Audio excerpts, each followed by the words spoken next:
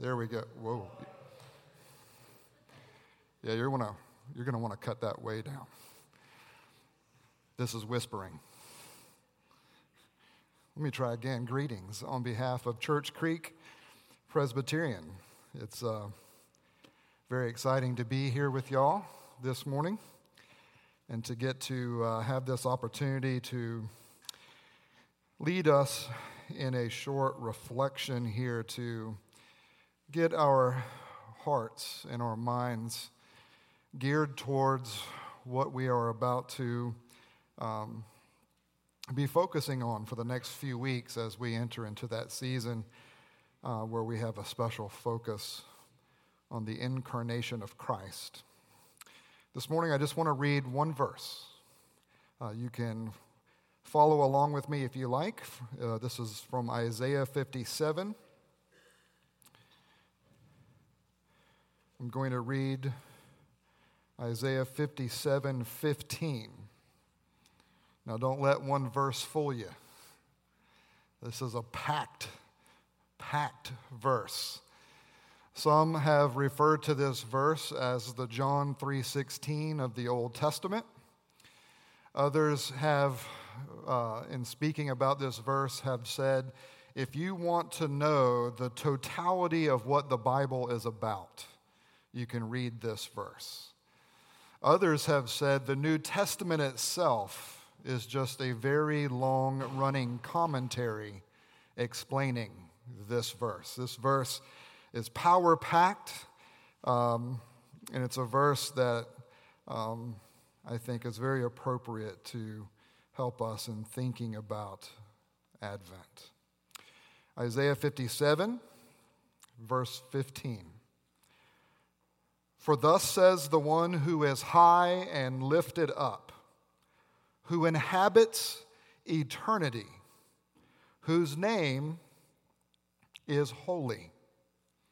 I dwell in the high and holy place, but also with him who is of a contrite and lowly spirit, to revive the spirit of the lowly and to revive the heart of the contrite. This is the word of the Lord. Our Heavenly Father, we ask this morning for you to speak to us once again. And so give us ears that will allow us to listen and to hear your voice and to cherish what you have for us. Give us eyes that can see Jesus, and give us hands and feet that are ready to walk in devotion to you as we seek to be the people of God. We pray and ask this in Jesus' name. Amen.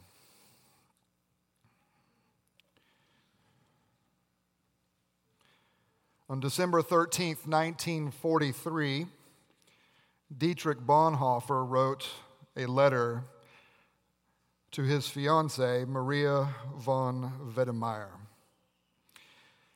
In this letter, as he's writing from prison to her, writing because they are not going to be able to see one another, writing not knowing whether or not he'll even be alive at Christmas, he says to his fiancée, "Be brave for my sake, dearest Maria. Even if this letter is your only token of my love this Christmas tide, we shall ponder the incomprehensibility of our lot and be assailed by the question of why, over and above the darkness already enshrouding humanity. We should be subjected to the bitter anguish of a separation whose purpose we fail to understand. And then, just when everything is bearing down on us, to such an extent that we can scarcely withstand it, The Christian message comes to tell us that all our ideas are wrong, and that what we take to be evil and dark is really good and light because it comes from God. Our eyes are at fault. That is all. God is in the manger. Wealth in poverty, light in darkness, succor in abandonment. How can one who is in prison awaiting his execution at the hands of none other than Adolf Hitler, how can he, in writing to his fiancée, write to her to encourage her during this time of Christmas, this time of separation, this time when a man of God who had given his life to the church was giving of himself to the bride of Jesus Christ, finds himself in prison, finds his existence dangling in the balance of the hands of a madman? How can he be the one writing to her as she is outside, as she is enjoying at least some semblance of freedom, as she can somewhat move about and go about a normal existence from day to day? How is it that he is the one writing an encouragement? These words from him as he is being honest in this reflection of what it means for him to feel the weight of his powerlessness, to feel the weight of the dire circumstances in which they find themselves, dealing with the heartache of not being near her. The answer that he gives is an answer that I would hope that you would hear and that you might start to some degree to believe, and that for the rest of your life would practice and rehearse and say to yourself over and over and over. The problem that we face when we are in these kinds of circumstances, the problem is that our eyes are at fault. We're not seeing things correctly. We're not seeing things as they really are.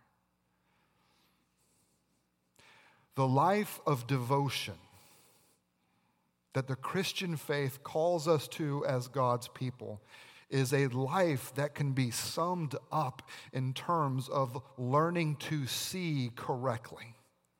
Learning through a progress of time and exposure to God's truth, and having God in being present with us and speaking to us and nurturing us with His presence, us learning more and more and more to look at our present circumstances differently, and learning to see them as God understands them. And then in seeing that, what we find is not simply this ability to cope or to hang on. What we find is the means by which we flourish as the people of God, shining as lights in the midst of a dark generation. When we look here at this life of Bonhoeffer as he is striving to see his circumstances through the lens of God, it is no different than the challenge that is set before the people of God here in Isaiah, as they too find themselves in a circumstance where they are acutely aware of their powerlessness. They are acutely aware that they are the smallest of the nations in this geographical realm, where they have Egypt, a powerhouse, off to the south, and they have Assyria, another powerhouse that is to the north, and they're going to have the Babylonians, who are going to be a powerhouse, off to the east, and they are surrounded by these three powerhouses nations with armies and technology. And Israel, to those nations, is nothing more than a strip of land to pass through where they can find food for their armies as they're moving against one another. Israel is acutely aware of how small it is and how weak it is in comparison to these other nations. But even worse than that, what we learned in this book of Isaiah from the very beginning of this prophecy is that the people are weaker than they even know. It is a weakness that comes from sin. It is a weakness that comes from their own idolatry and the way that they are turning away from Yahweh in order to worship idols. They see the strength of the surrounding nations and they are buying into where they think that strength comes from, in which in the ancient Near East, the strength of the nation came from the strength of its gods. And so the people of God have been, in a sense, hedging their bets. And as they continue to worship Yahweh, they're also worshiping other gods as well. And so God comes from the very beginning of this prophecy and says, you and I have a problem. And the problem is your idolatry. And as a result of your idolatry, I'm going to bring upon you the curses of the covenant that I promised you back in Deuteronomy. And the result is going to be that the people of God are going to be judged. And they're going to be judged by God bringing in the nations, using the foreign nations to defeat them, to take them off into captivity. What we know historically is that the 12 tribes are really going to become 2. They're shrinking. And as God will cause people to be taken off into captivity, not everyone is going to return. They're getting smaller. From every aspect of the existence of Israel at this time, what they are hearing from the Lord is that they're about to shrink and shrink and shrink and shrink. Get smaller and smaller and smaller and smaller. Become more powerless, more powerless, more powerless, more powerless. What he promises them is that their world is about to be shaken upside down.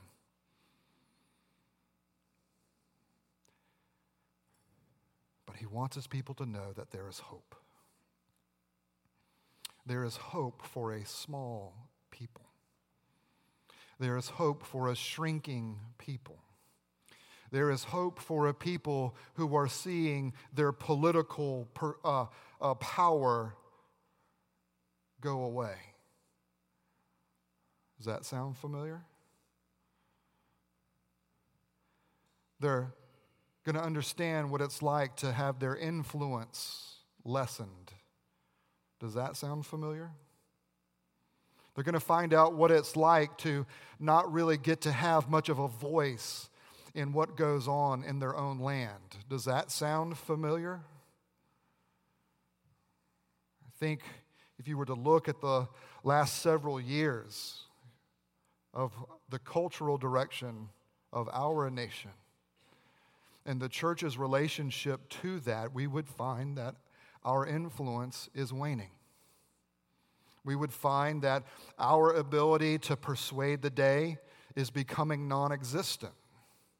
That we are finding that for us, we're not just able to go out and get our person elected in order to get our preferences to be the law of the land. And what has happened in the last couple years is there have been many evangelicals who decided to try to do that anyway by hooking themselves up politically to someone that would never have been acceptable 5 years ago. as they have felt their power waning, and as they have felt their influence shrinking, they have been willing to cut corners and give in and participate and even defend things that are not defensible. It is a very real struggle for us when we have to go from saying theoretically that being a part of the people of God means that we are aliens and strangers in a world that is not our home. It's easy to say that theoretically when you are the one who is controlling culture, but when that control is lost, how do we respond? How do you respond when you think you're going along in a nice, comfortable life, and you go to the doctor for a routine checkup, and what you get is a diagnosis of cancer? What do you do when you go into work this coming week and things seem to be going well and you're handed that slip that says, we got to lay you off? What happens when you are trying to be a loving, caring parent, and you are spending your time and investing yourself into your children, and then one of them comes home and you find out that they're rejecting the church, rejecting Christ? What do you do in those moments when you feel the acute awareness that you're not as big, or you're not as strong, or you're not as influential as you thought that you were? You see, what Bonhoeffer is wrestling with, what Israel is wrestling with, it's nothing different than what you and I wrestle with on a daily basis. And so what is this message of hope for the people of God in the midst of feeling small and feeling weak and feeling like you don't have any influence? Well, God says to his people in Isaiah 57:15, the one who is high and lifted up, the one who inhabits eternity, the one whose name is holy, the one who dwells in the high and the holy place. This exalted God, this eternal God, this being who is completely independent because he does not need anything. He has everything that he needs self-contained within himself. If you understand what that means, tell me afterwards. I can't wrap my mind, I can't wrap my heart around what it must mean for the Lord to be exalted and holy and eternal, and who dwells in the high and the holy place, who is so completely, utterly transcendent from me, from my experiences. He doesn't even feel dependent, let alone have to wrestle with the weaknesses that get exposed when you in your dependence are revealed to be less than what you think you are.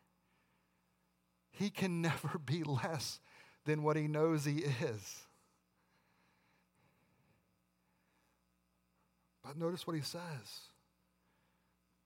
It's this independent, eternal, utterly transcendent God who chooses to dwell with the contrite and the lowly in spirit. Do you see the contrast or the intersection? There's a popular word right now. The intersection of the monumental with the minute, with the holy other, with the community of his people. The one who is so high and so lifted up, who is so eternal, chooses on his own to dwell with those who are lowly. And not just to dwell with them, but notice, to revive their spirit, to revive your hearts. God, as Bonhoeffer said, is in the manger. Emmanuel, God with us, is the one who is high and lifted up, but has come near. This text, it offers us these three simple yet profound truths. That one, there is the utter transcendence of God. Two, his utter transcendence does not rule out his dwelling with the lowly. And three, the reason he dwells with the lowly is to cause them to share in his transcendence. There is an exchange that the Lord is willing to do. We sang of this exchange in one of the songs this morning as we sang about Christ becoming sin for us in order that we can stand freely before the throne of God. God is doing something when he comes and when he dwells with his people. It's not simply to set up a residence. It's not simply to come down out of the heavenly places in order that he can be with us, but he has a purpose. And his purpose in dwelling with the lowly is to then cause the lowly to dwell with him in his exaltation. There is this incredible purpose that God has. And so as he is revealing himself as the one who is exalted, he reveals this in order to help us rightly perceive and understand our smallness. Not so that in feeling our smallness or in rightly recognizing our smallness that we would shrink back or that it would cause us to be like, oh, I should have nothing to do with you. It's in order to see just how amazing it is that he comes to us at all. And that he desires in the heart of his heart to dwell with you. And he is willing to dwell with you in lowliness for a time in order that you might dwell with him in the exaltation of his existence for all eternity. What's amazing to me about this passage, though, is not simply in the way that it tells us what God is doing, but how he does it. It's the how that is important here. It is the how he accomplishes his purposes. It's the how he goes about doing what he planned to do before the foundations of the world. It's the how. Because it's in the how that you and I not only understand who we are as God's people, but we understand our participation in his purposes. God, in what he tells us here in the book of Isaiah, and what he tells us in the Advent, and what he tells us in the Bible as a whole, is that what God is doing is he is using the seemingly weak in order to constrain everything towards the new heavens and the new earth. Isaiah begins with God revealing to them his judgment because of their sin and because of their idolatry. And yet Isaiah, the book, ends in 66 with these glorious, incredible promises that this people who received this judgment are going to participate in this eternal reality of a new heavens and a new earth with him. And the way that he accomplishes that purpose is by him coming and dwelling with the lowly.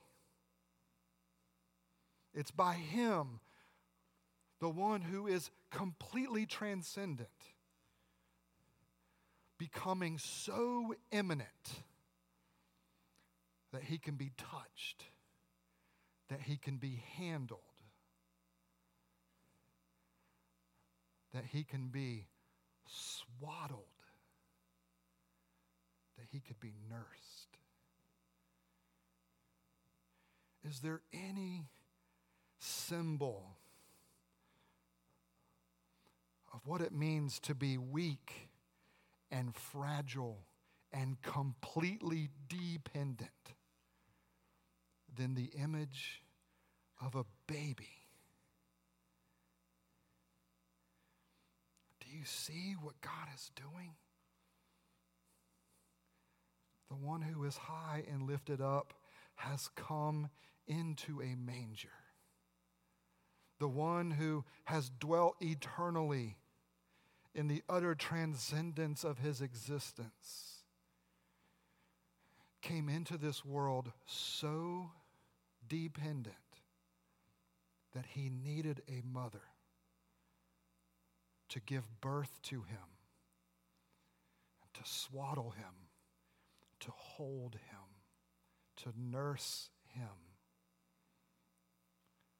to teach him, to guide and shape him, to love him, not just with words like, "Oh, I love you," but in devoting herself to him in all the tangible expressions of motherhood. Can you think of anything more weak and dependent than the image of a baby? Well, beloved, this is God's chosen means to constrain all of creation towards the new heavens and the new earth. His method is not one of glory and exaltation and coming, as a king and coming in strength and showing that strength, showing his might, revealing how strong he is by putting everyone down around him. His method is by becoming so weak and dependent that he is a baby. And so not only do we see that the Lord desires to bring all of creation to the new heavens and the new earth, what we see is that it is God's heart and desire to do this by revealing his power and his splendor through the weakness and insignificance of his means. What did we just read moments ago from 1 Corinthians? The gospel is what? It is folly. It makes no sense. Because if you want to win, you got to come hard. If you want to win, you got to come strong. If you want to influence people, well, then you got to win elections. If you want to get, God's truth to go out, well, then you've got to be given the freedom to do whatever you think you should be allowed to do in ministry, and it shouldn't cost you anything. If you want to be successful as the church, well, then you need lots of money. And if you're going to be successful in missions, then you've got to be able to send tons and tons of missionaries out. If you want to be successful, you got to have a great building. And you don't need to be worried about having to fix it every other week or worried about it falling apart here and there. Or you got to make sure it looks pretty in just the right way. You see, we, in the way we perceive of things, as Bonhoeffer said, we have it so wrong. What God tells us today, beloved, is that we must become the baby. Embrace the smallness. Embrace the perceived weakness. Because it is in the smallness, it is in the dependence, it is in the weakness that God loves to reveal his power and the splendor of his glory. Advent is a call to us, beloved, as we reflect upon this incarnation of Jesus Christ. It is a call for us to embrace His smallness and our smallness in Him, so that we can be conduits of His greatness here in this world. Not by the world's measure of greatness, not by the way the world tells us you are to be strong or the way you are to have influence, but by embracing complete and utter dependence on God. Getting small, embracing our frailty, because God's purposes are that through the instrumentality of a small, seemingly insignificant people, for Him to accomplish His eternal purposes. Is that what you want to be a part of? Do you come here Lord's Day after Lord's Day simply because you want to be a part of a nice community, because you want to have a place that you can simply meet people, because you want to or because you want to have a place to hide out because things have gotten so rotten and awful out there? Or do you have this heart's desire to be a part of what God is doing in your home, in your workplace, in your school, in Charleston? Do you want to be a part of the eternal purposes of God? Then become small. Embrace weakness. Look to the baby in the manger and see that that is God, the one who is high and lifted up, who has come to dwell with the lowly in order that He might exalt the lowly to share in His glory forevermore. As you think about your lives in this Advent season, may the Lord give you the vision to see them rightly, so that you may be freed up from all the entanglements of this world to give yourself to the matters of the world to come.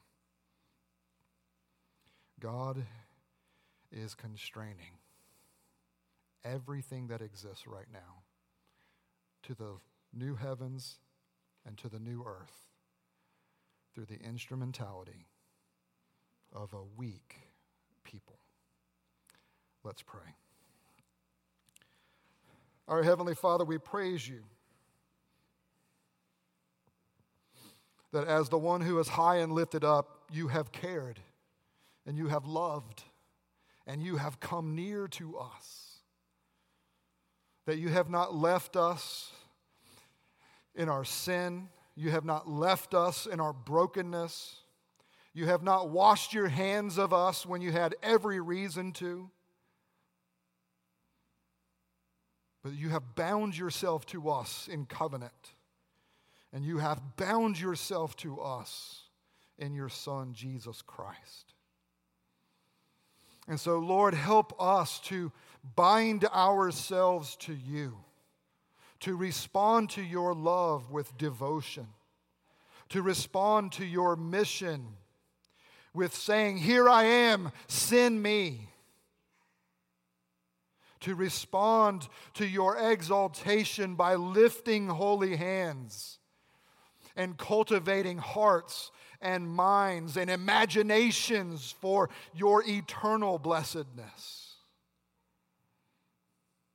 Help us, Lord, to change our taste buds, to change the palate of our mouths so that we are no longer satisfied with the paltry realities of things that can rust and fall apart and that are passing away. But help us, Lord, to cultivate that intersection of the monumental with the minute, that we may properly, Lord, respond and participate and not grow discouraged, but instead, no matter how bad things get, that we might be the one that can offer to other people the courage and the hope of Jesus Christ, even if that means we languish in a prison with our existence in the hands of a madman, because we know that really our existence is in your hands. Lord, help us to embrace the words of Jesus Christ, that the worst that can be done is that we can be killed and ushered into glory. And so speak to us and reveal yourself in a fresh way this Advent season, that we would embrace the smallness, find our comfort in that presence, and then be unleashed with your grace. We pray this in Jesus' name. Amen.